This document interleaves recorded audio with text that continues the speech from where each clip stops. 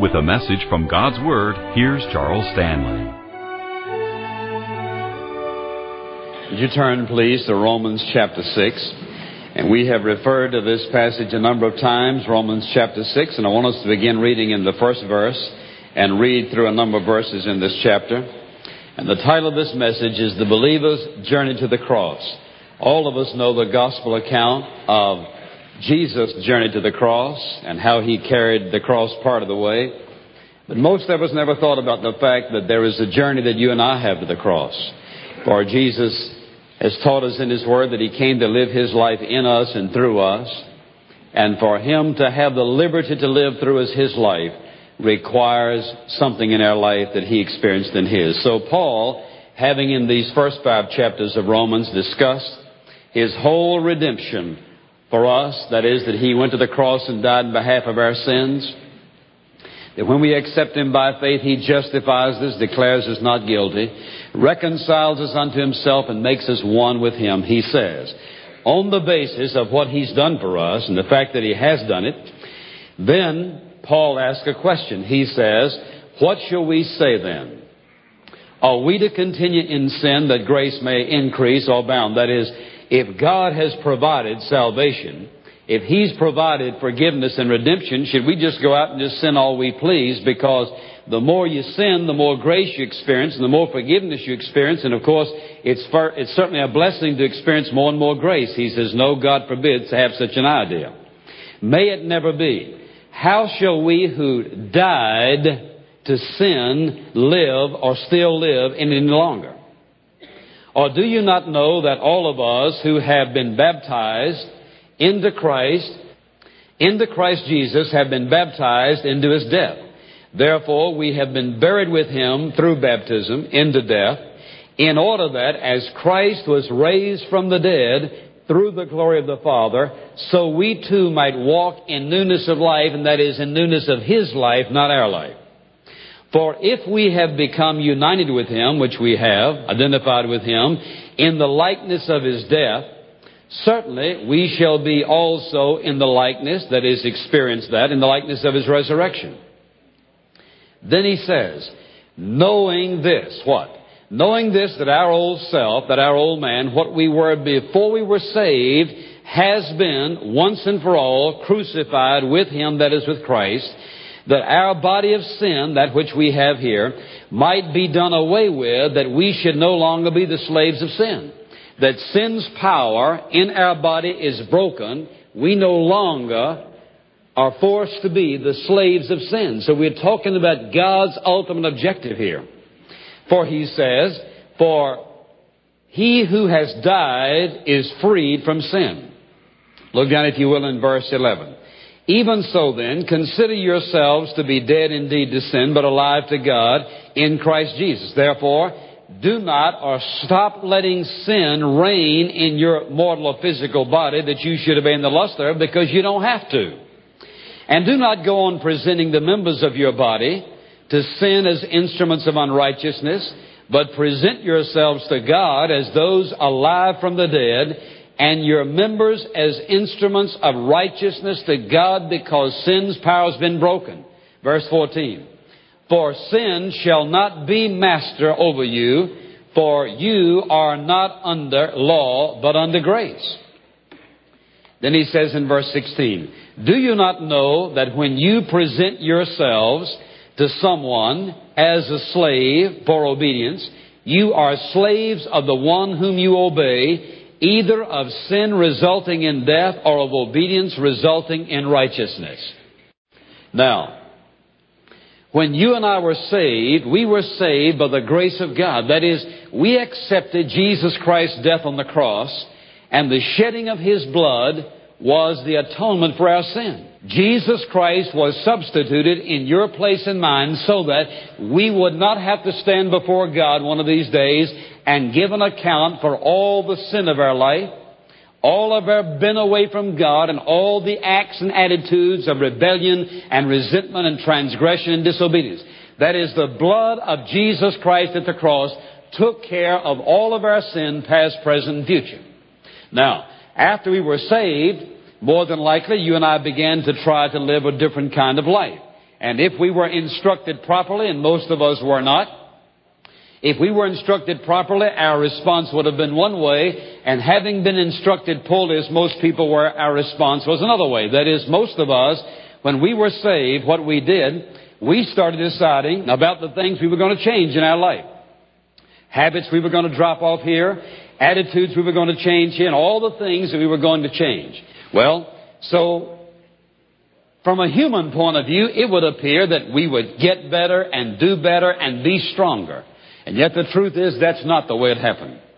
And the reason it didn't happen that way is because God didn't arrange for it to happen that way. Otherwise, we'd be saved by grace and kept by what? Self-effort. Saved by grace and kept by good works. Saved by grace and growing by what? Doing better.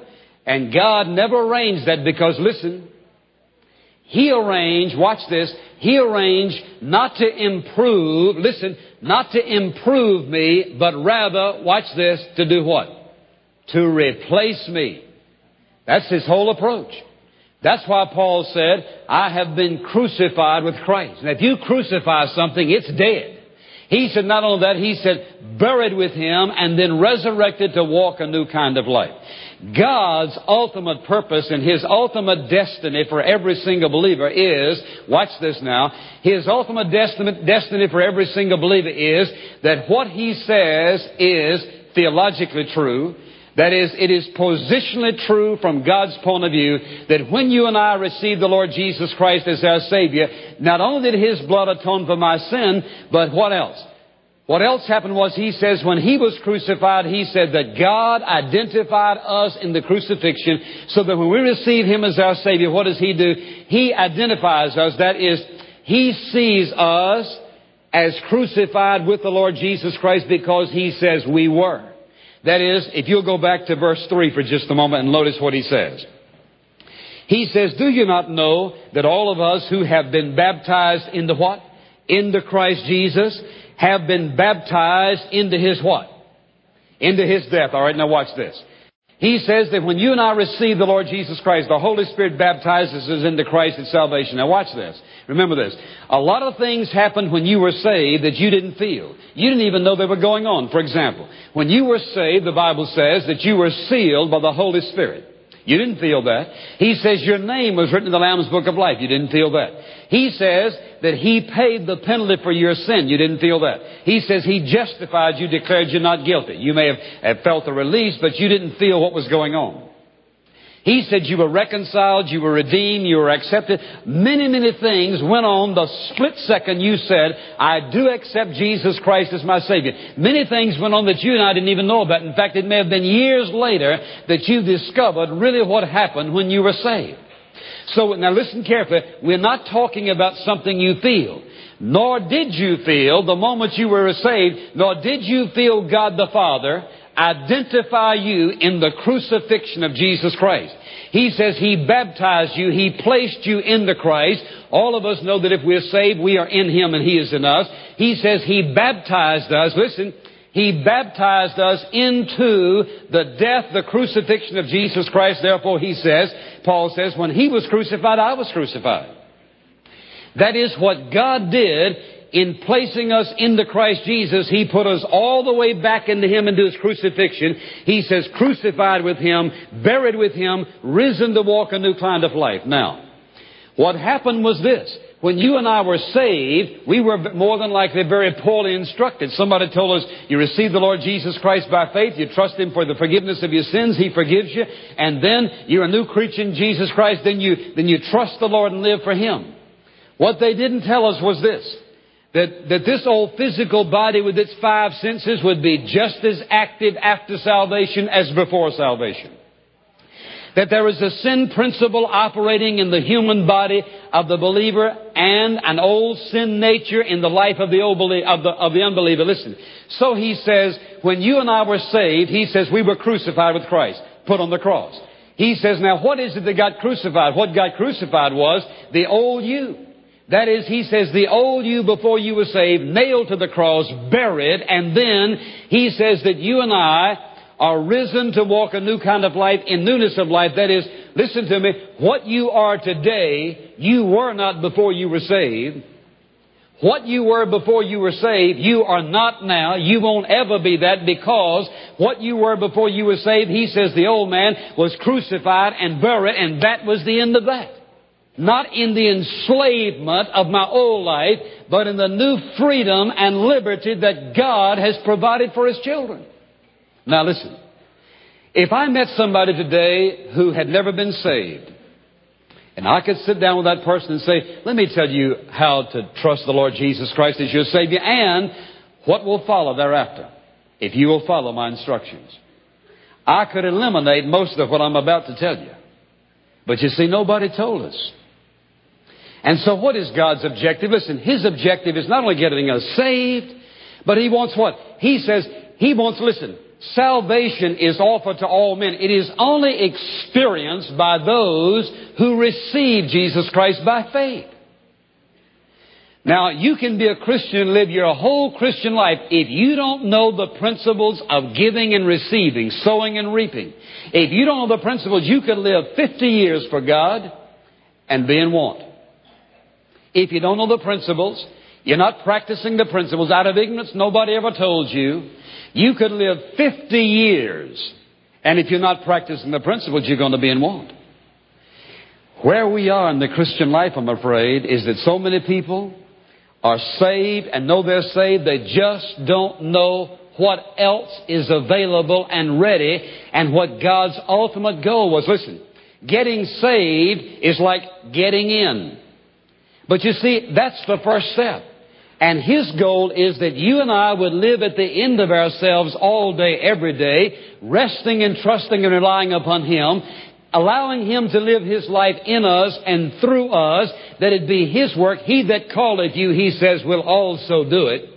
And not God, this is your part and this is my part. If I can't handle this, I'll give it to you. But as long as I handle it, I'll take care of it.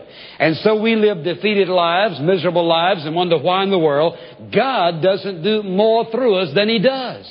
Friend, He wants to. He desires to. He's provided a means. And what is His means? Listen, that what we are positionally crucified and buried and risen to walk in newness of life, that experience of crucifixion, that truth of crucifixion become a living experience within each of us. And so what does He do? You begin to hunger and thirst after God, and you say, Lord, I want your best. I'm sick and tired of being sick and tired of a settled for life. I want something more than this, God. Do something in my life. I've been to church, I've read the Bible, I've prayed, I've given, I've shared, I've done all these things, and nothing seems to be working. God, do something in my life. And you begin to tell God you want His best. You know what He does? He just takes you by the hand and heads you to the cross. Because you see, God wants the cross to be an experience, not just the truth. So what I'd like to do is I'd like to give you a list of words, all single words. You may want to jot them down. And I want you to listen to me very carefully. I'm not saying that every person who hears this message will experience everything I'm going to say. Some of you will experience some of it. Some of you will experience all of it. Some of you, depending upon your response to God, may experience very little of it. Or most of you may say, count me in. I've been through all of that. What I want you to show, what I want you to see is that the journey to the cross in experience. And listen, you have already been crucified positionally from God's point of view. He wants to make that a living reality whereby He not only is the Lord of your life, He is the total life. He wants absolute, not just control, but He wants the flow of His life through you so that, listen, you and I become the living extensions of God Almighty here on this earth. So what does He do? He takes us by the hand and heads us to the cross. And I can tell you right now, the last place in the world any of us want to go is to the cross. We don't like it. It was the most horrible type and most painful type of death in the days which it was used, probably started by the Persians and certainly not the Romans. A man would do anything to avoid the cross. Anything to avoid the cross. The truth is, when once you and I begin to understand the truth of it, sometimes we feel the same way. But if I should ask you, how many of you have a real hunger to know God better? How many of you have a hunger to know God like you've never known Him before?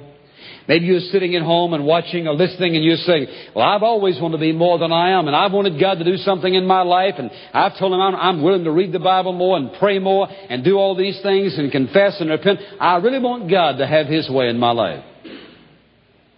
How many of you really and truly want to reach your ultimate potential for God? I mean, you want to experience what you believe the Bible teaches, but somehow you've been on the edge, but just about the time you think you're there, it's like somehow you sort of drift away. Well, now, I don't want you to raise your hand because, listen, God knows your heart, and I don't have to know your heart, but I want to share something with you. My friend, God wants to bring every single one of us in experience to where we are positionally when He says, crucified, buried, and walking in newness of life. So I just want to give you some words, some ideas that will help you begin to think about what you can expect or interpret what God is already doing in your life, beginning with the word frustration. When God begins to work in your life and to head you to the cross, to bring you to the end of yourself, whereby it is all of Christ and none of you, one of the first things you're going to feel is frustration. What's happening? What's going on? What's going on in my life? And you'll feel confused sometimes. Secondly, you're going to suffer defeat. You're going to think, well, why am I so defeated in my Christian life in this particular area? So you suffer defeat. Then you're going to begin to suffer pain. And here's the kind of pain I'm talking about. When God begins to work in your life and you begin to see what you are from God's point of view, here's what He does. He just peels off layer after layer after layer. And the more He peels off, the more you see, you think, oh my God, I'm not too sure I can take this. I know that I'm not the worst person in the world. And you start defending yourself before God, and that doesn't do any good.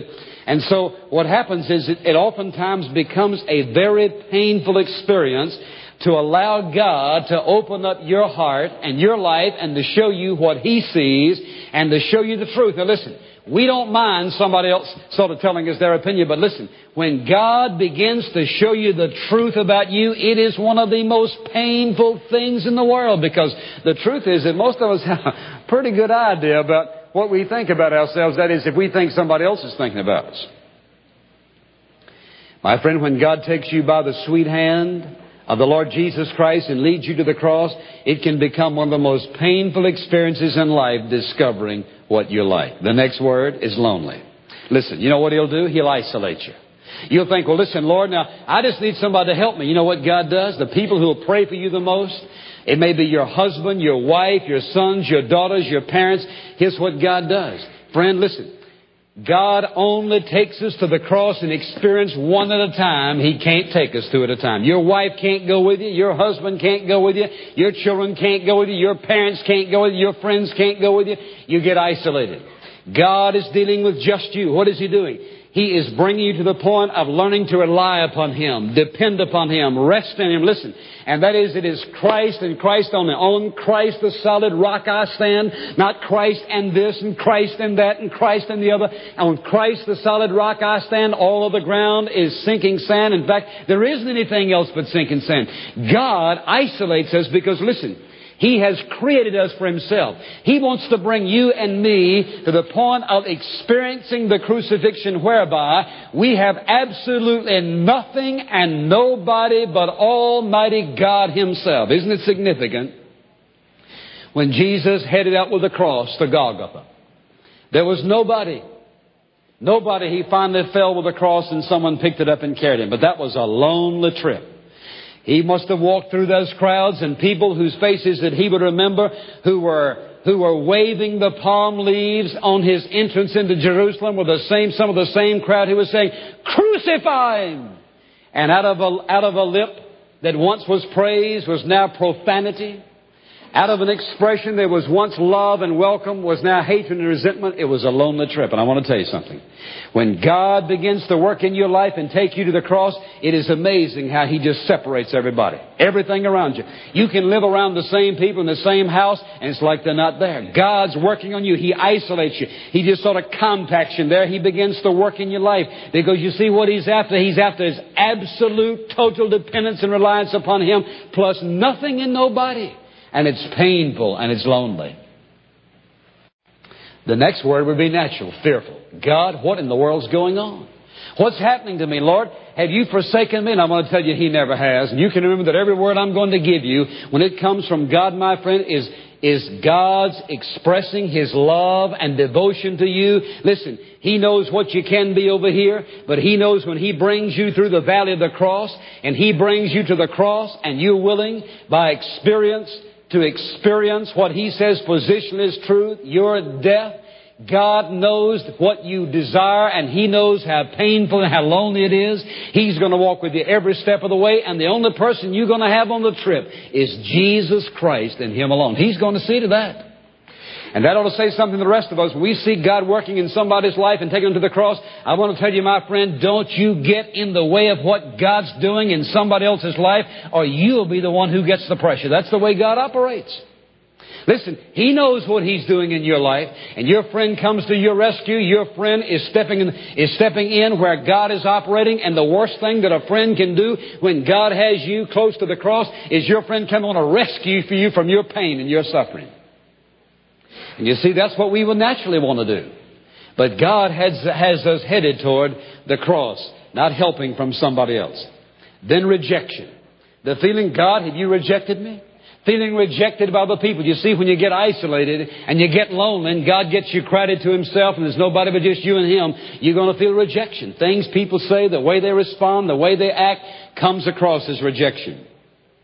And that, of course, is going to bring humiliation. God, what in the world's happening to me? I'm not what I used to be. Thank God, hallelujah. That's what the Lord wants to hear you say. You're not what you used to be, not going to be what you used to be, can't ever be what you want to be. As far as where you were in the past, but now God is taking you up on your hunger, your thirst, your yearning, your desire to be what He wants you to be. And what He's doing, He's taking you by the hand into the valley of humiliation and bringing you what? Bringing you not only to humiliation, but bringing you to failure. You say, wait a minute now, haven't you preached on success? I have. Well, doesn't God want us to succeed? He does. But my friend, what's the trip? What's the journey? What's the step? In the spiritual life, there is no way to succeed in the spiritual life until, first of all, you are willing to come to the place to say, God, the hard, cold fact is, the truth is about me. When it comes to living the Christian life, God, I am a failure. I haven't just failed. I am indeed a failure. You say, but that's not consistent with God. Oh, yes, it is. Jesus said, I've come that men might have life and have it more abundantly. He says, I've come that what? That dead men may live. He says, I've come to give my life. And that is, it was the death of Christ. Listen, not His life, His death. His atoning death on the cross that made it possible for me to be forgiven and to live. His resurrection in me makes my life worthwhile. But it was His death.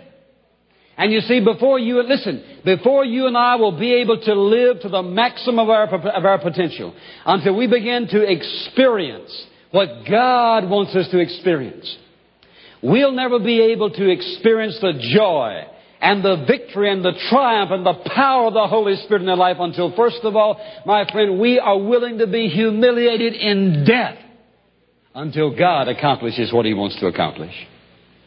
Failure is a part of it. Nobody likes failure any more than they like the cross. But you see, from the world's point of view, it appeared that Jesus was a failure. His disciples left Him. They followed Him afar off.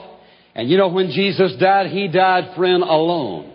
He died so alone, He cried out to His own Heavenly Father, my God, why hast Thou forsaken me? And He says He baptized every one of us into His death. It looked like Jesus Christ, a lonely figure dying alone up there between two thieves. Certainly His ministry was a big failure. And my friend, that's where God leads us. Coming to the realization we've failed in our Christian life. Things aren't working out the way we thought they ought to work out. And so what does that do? That creates all kinds of anxiety. What's happening next? What's God up to in my life? Lord, what are you going to do? What am I to do now? Then we become grieved in our spirit. Grieved in our spirit because we look and say, Lord, I've failed you so many times. Look at the defeat after defeat after defeat in my life. God, looks like I just can't do any better. I can't be any better. I've tried to be better and I can't. And so we become grieved about our attitudes. Things in our lives that ought not to be there. And so what do?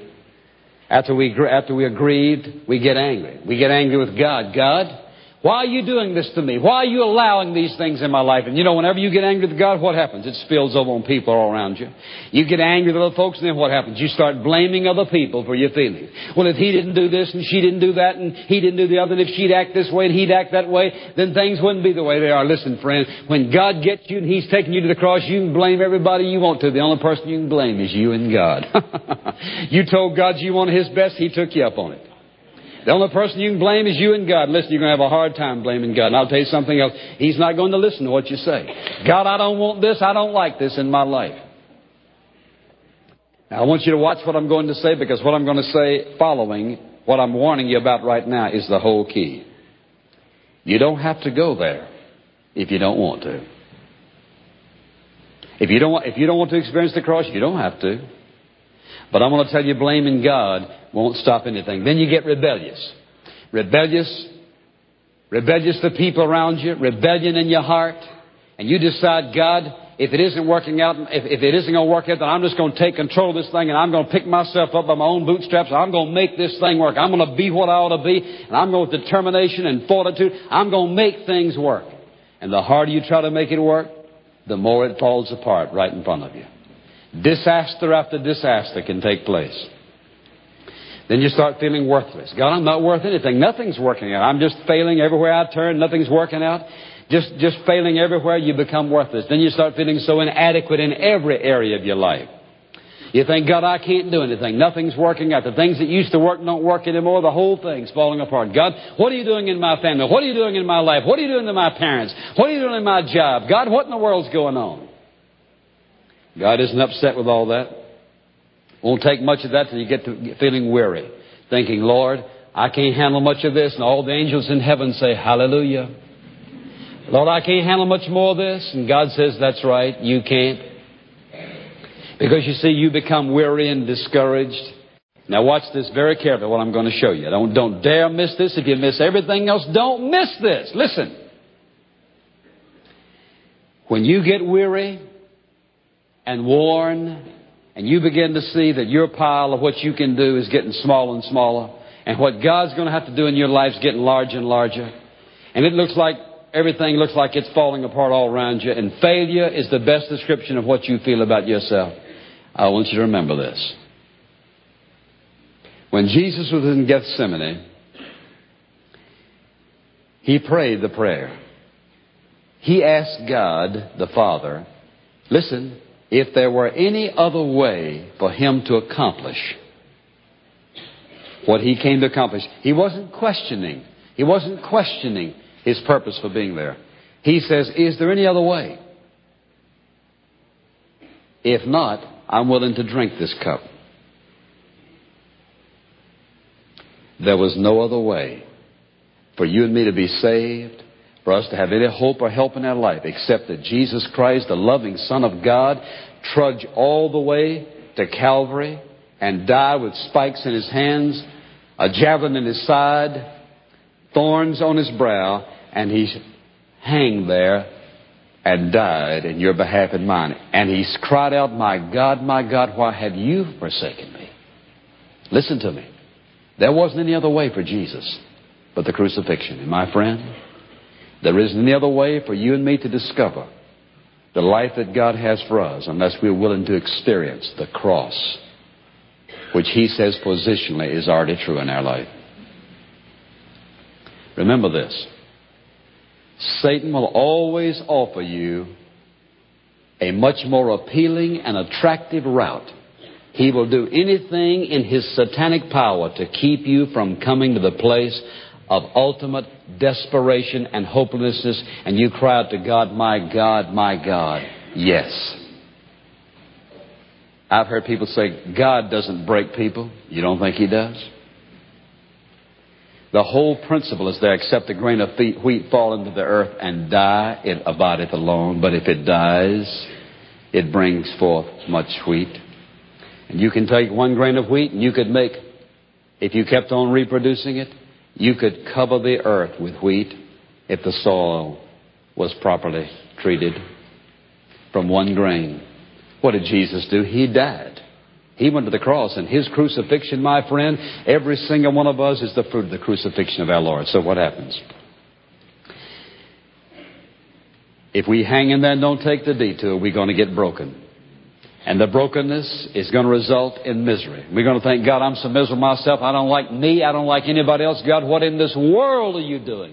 And then we get real desperate. Listen, when we start crying out of desperation, hopelessness, we come to the end of ourselves and saying, God, watch this now. Lord, we started out, this is my pile of what I'm going to do and what you're going to do. And Lord, what you're going to have to do and what I can do. And as I look at my pile, God, there isn't anything left, because the truth is, I can't. He that calleth thee will do it. Listen to me. He takes us by the hand and leads us to the cross. And in essence, here's what he's doing. He is putting the pressures on our life that are necessary to do what? To strip us of every human thing and person in our life that we could rely on apart from Jesus Christ. Everything. Now, some of it He'll take away physically. Some of it He will take away as we give it to Him in our own minds. He brings us to the point of our having to say, God, I can't. What does He want us to do? He wants us, listen, to come to the place where we say, God, I am a failure. The truth is, Lord, that I've been at the center of my life. Now watch this carefully. Friend, it's amazing to me how we can do this. And when I discovered this in my own life, I was almost shocked. We can say that, God, you're at the center of our life. The truth is, when we're at the center of our life, we can wrap God around it, religion around it, and church around it, and work around it. And it can get so camouflaged, it looks like Jesus. But if you take all the covering off, what you've got is old ugly self. Lord, I'm a failure. Self's been at the center of my life. And I want you at the center of my life. In fact, I want you to be my life in experience. Not just in truth, but in experience. I'm a failure. I have failed. I am a failure. I have failed. And by faith, I'm just giving you permission to do anything you want to do in my life, Lord. I just humble myself before you. And I accept by faith what you said, that when Jesus was crucified, I was crucified. I accept my crucifixion. I accept my death, my burial, and I accept my resurrection to walk in newness of life. Accepting, listen, by faith, that sin's power in my life has been broken. And that from this moment on, it's no longer I that liveth, but Christ Jesus that lives within me. That's what Paul said. I'm crucified with Christ. Nevertheless I live, he said, yet but not I. It's Christ now living his life in me. And the life which I now live, I live by faith in the Son of God who loved me, gave himself for me. You know what's happened in that moment? Listen. Watch this now. When you and I were saved, he says the old life was put away. And we received a new life. In the experience of the cross, we begin to experience in our daily life what is already true, and that is that Christ begins to live his life through us unhindered by old self, because we acknowledge what happened to old self and acknowledge that sin's power is broken. Listen, does not mean a sinless life. Not talking about a second blessing, not talking about anything new, just talking about what God said in his word. And that is, the truth is that sin's power has been broken, and you and I have the choice. Listen, we have the choice to accept crucified, buried, risen. We have the choice to accept a brand new life that God has provided for every single one of us. In the first service this morning, a man came forward. He said, I have never believed in the crucifixion before. This morning, I believe it, and I want to receive Christ as my Savior. I wonder how many of you know in your heart that you're saved. I wonder how many of you know in your heart that there's been a time when you met the Lord Jesus Christ at the cross for the forgiveness of your sins. You know that your name's been written in the Lamb's Book of Life, and you know that you have a brand new life. Listen to me carefully.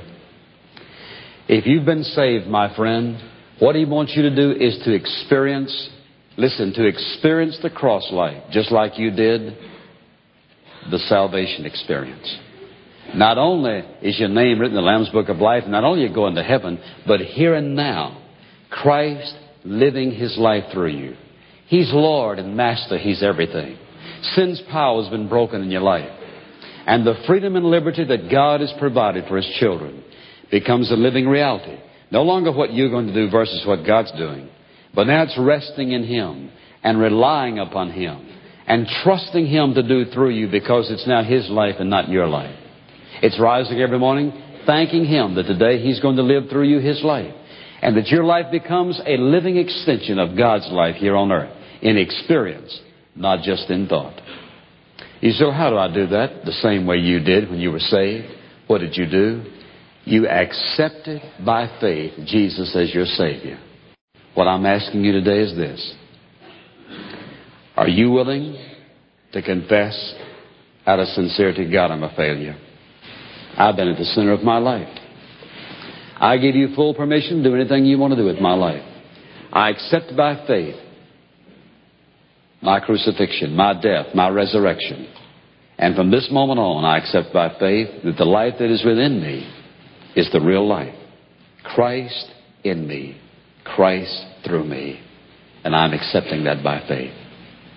Every day it's trusting Him to be and to do what He says.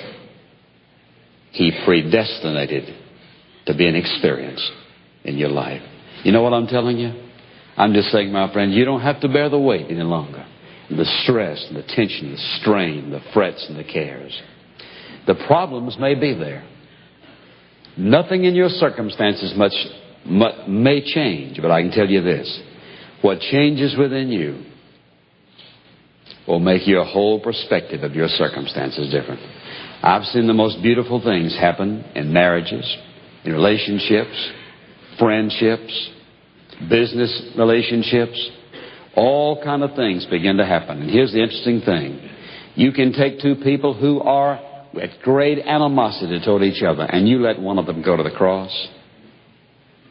Listen, something happens to the other person.